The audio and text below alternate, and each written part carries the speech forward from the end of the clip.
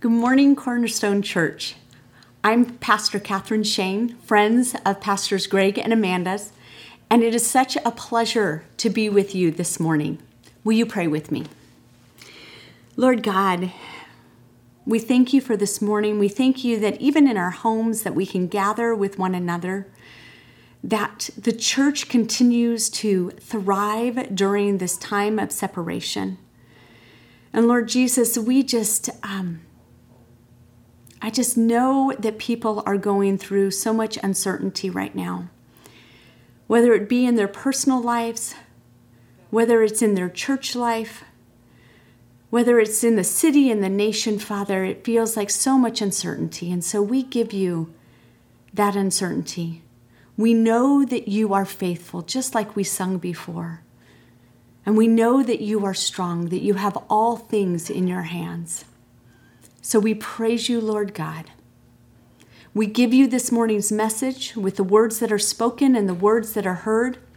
May it glorify your name. In Jesus' name, amen. This morning, we are concluding the Simple 9 sermon series. We have had the opportunity to examine what it looks like to walk with the Spirit. Bear with me a little bit as we look at who are the people that Paul is writing to in this letter.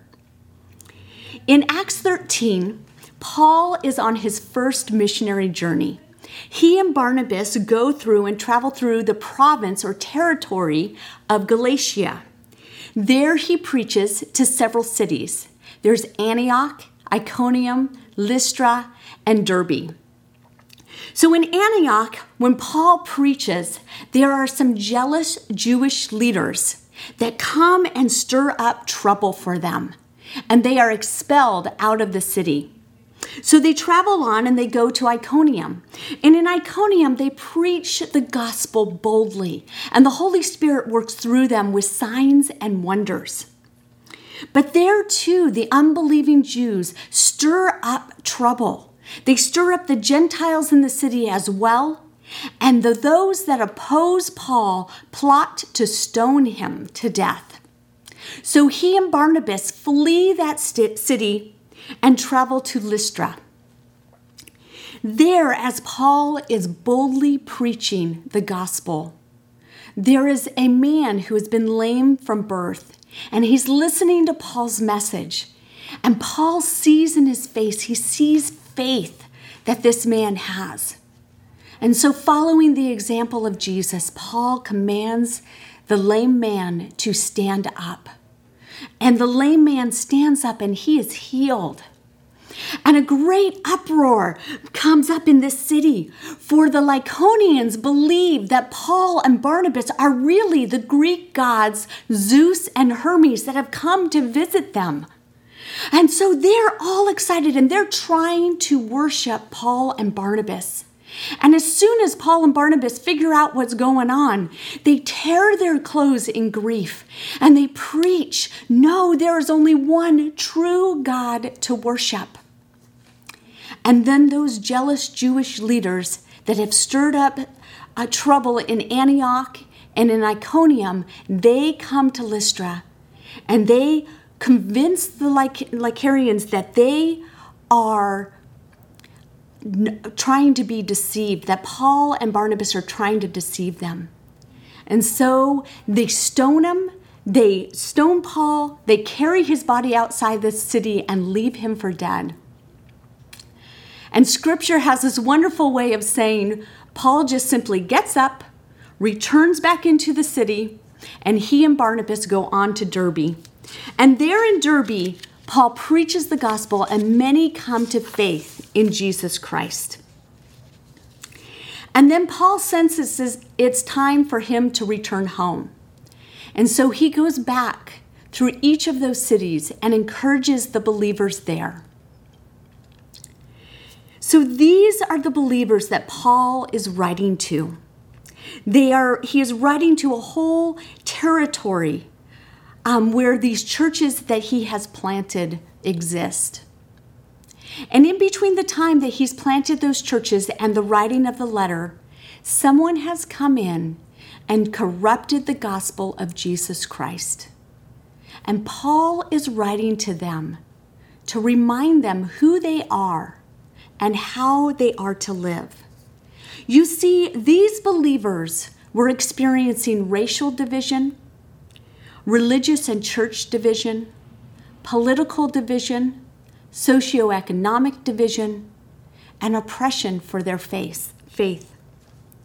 But in the midst of that, Paul is calling them to live in a different way.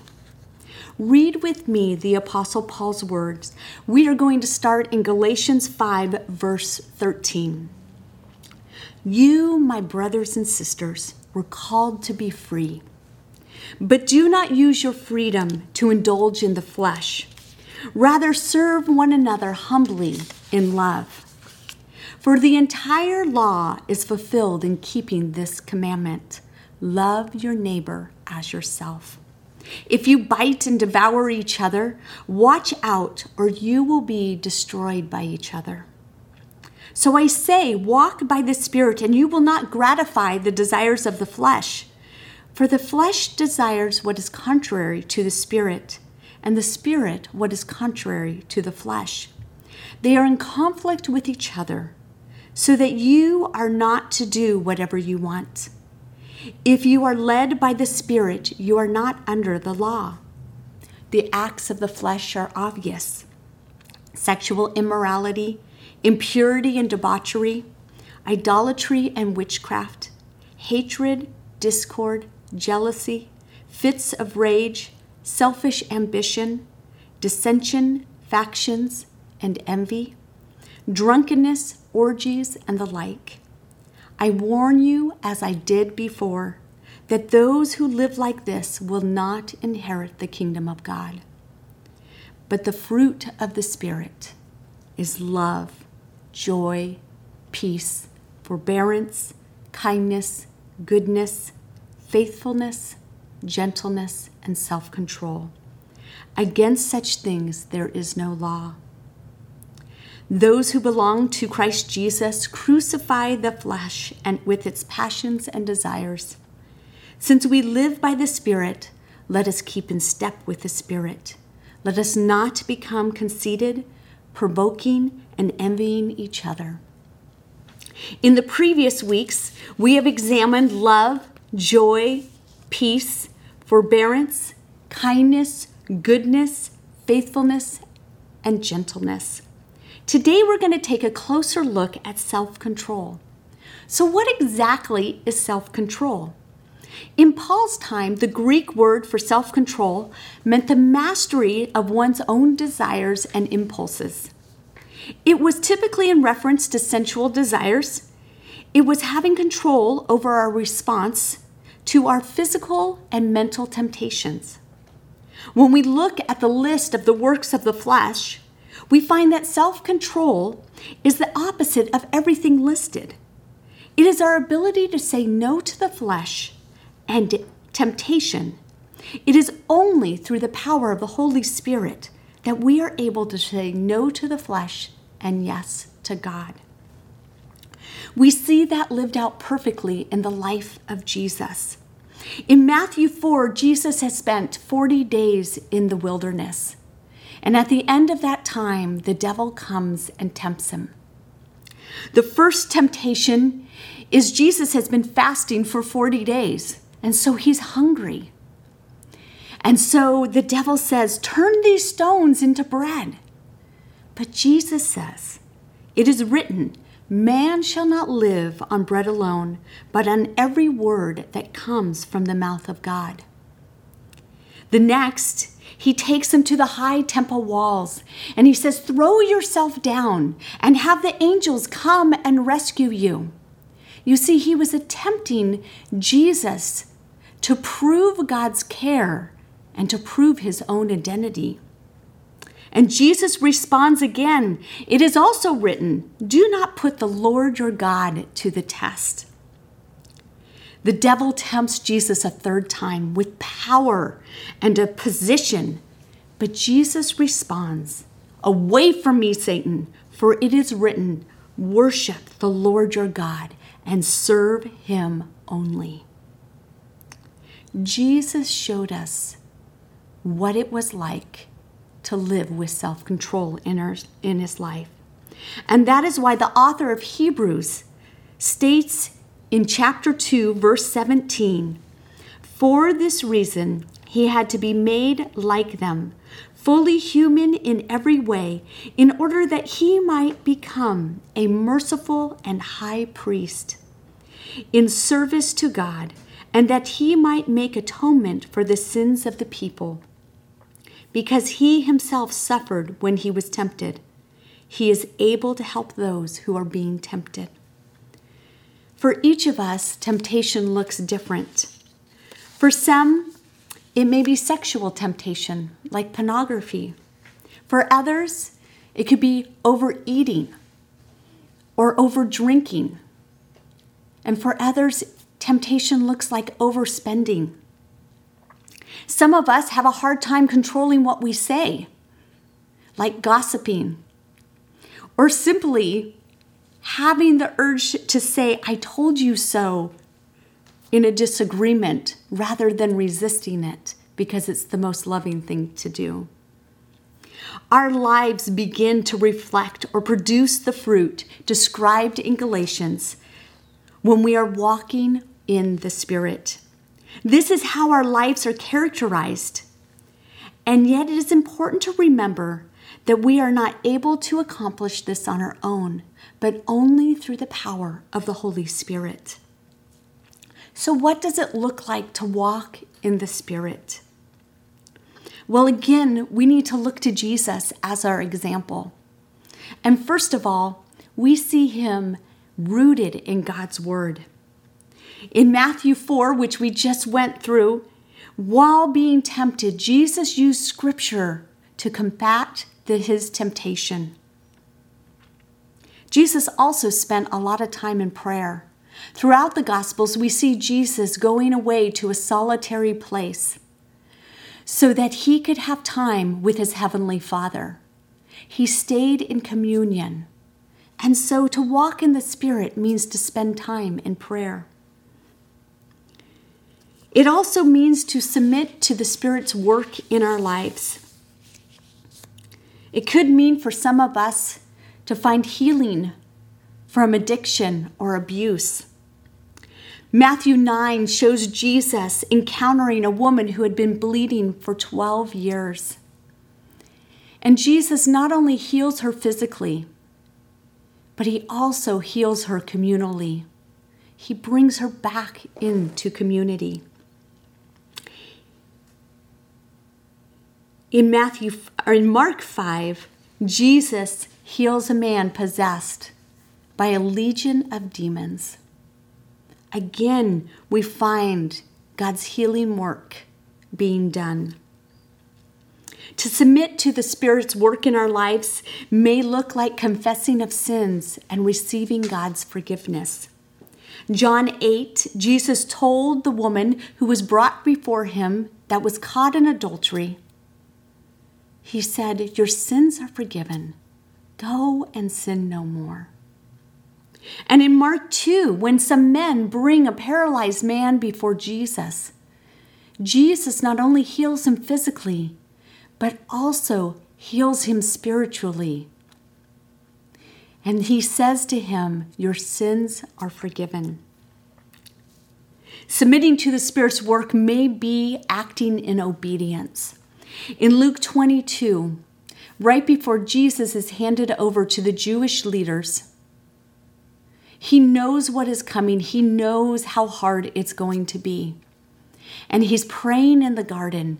And he says that the scripture says he's praying so earnestly that drops of blood are dripping off his forehead. And Jesus prays, "Father, if you are willing, take this cup from me, yet not my will, but yours be done."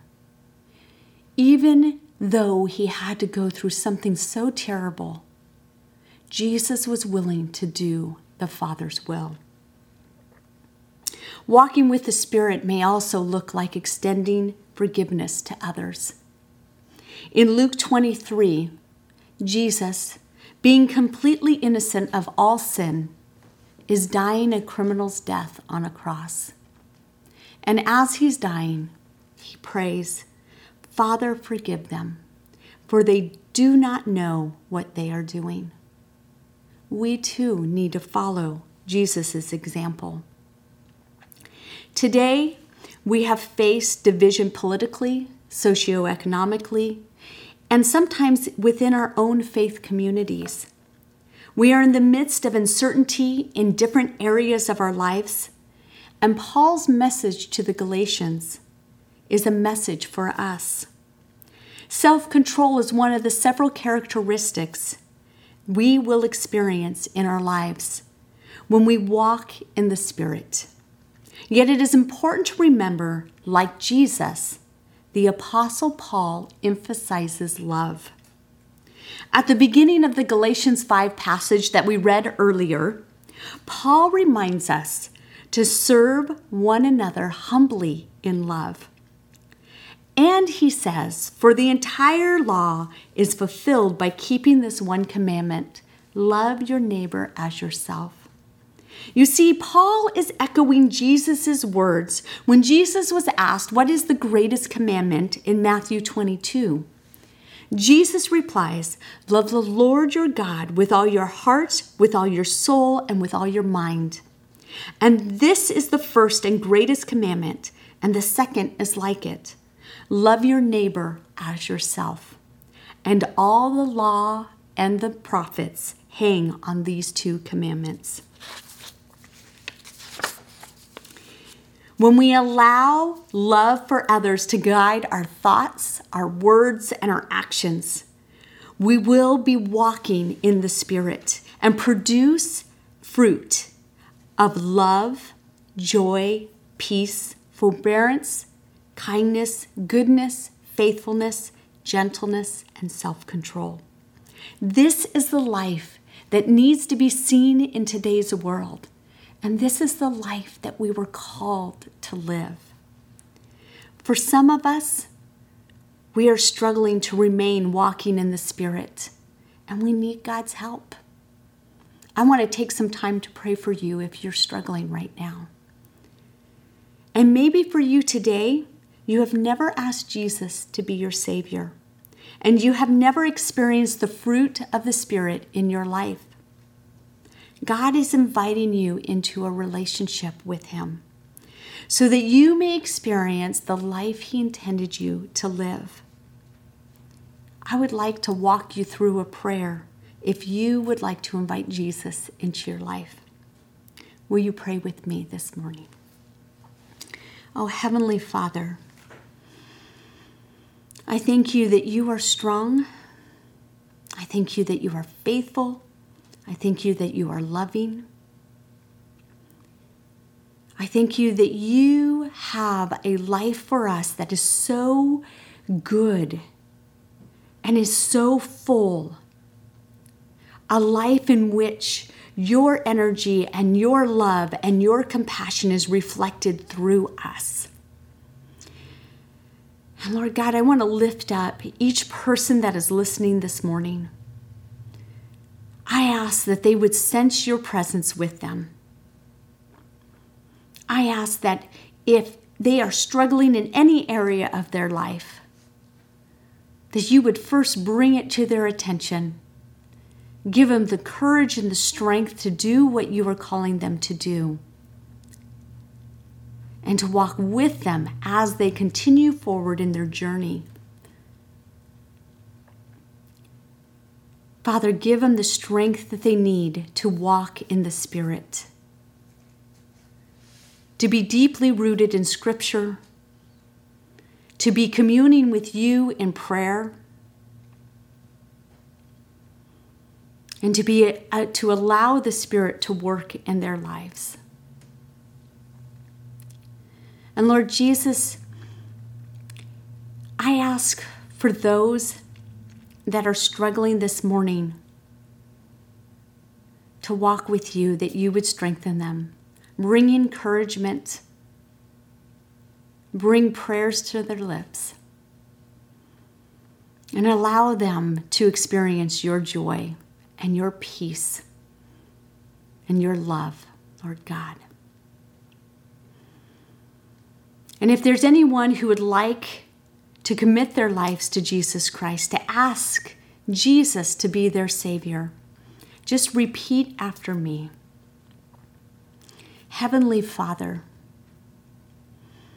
I thank you for the opportunity to have a relationship with you. I admit that I need you. I admit that I am not living life in a good way, and I need your forgiveness. Please forgive my sins. Come be my Lord and Savior. In Jesus' name, amen. If you have made that decision today, I just encourage you to reach out to Pastor Greg or Amanda or somebody on the church staff and let them know. This is an exciting opportunity and an exciting step forward. And just know that when we choose to walk in the Spirit, our life is transformed and we get to be the people that God has called us to be. Thank you.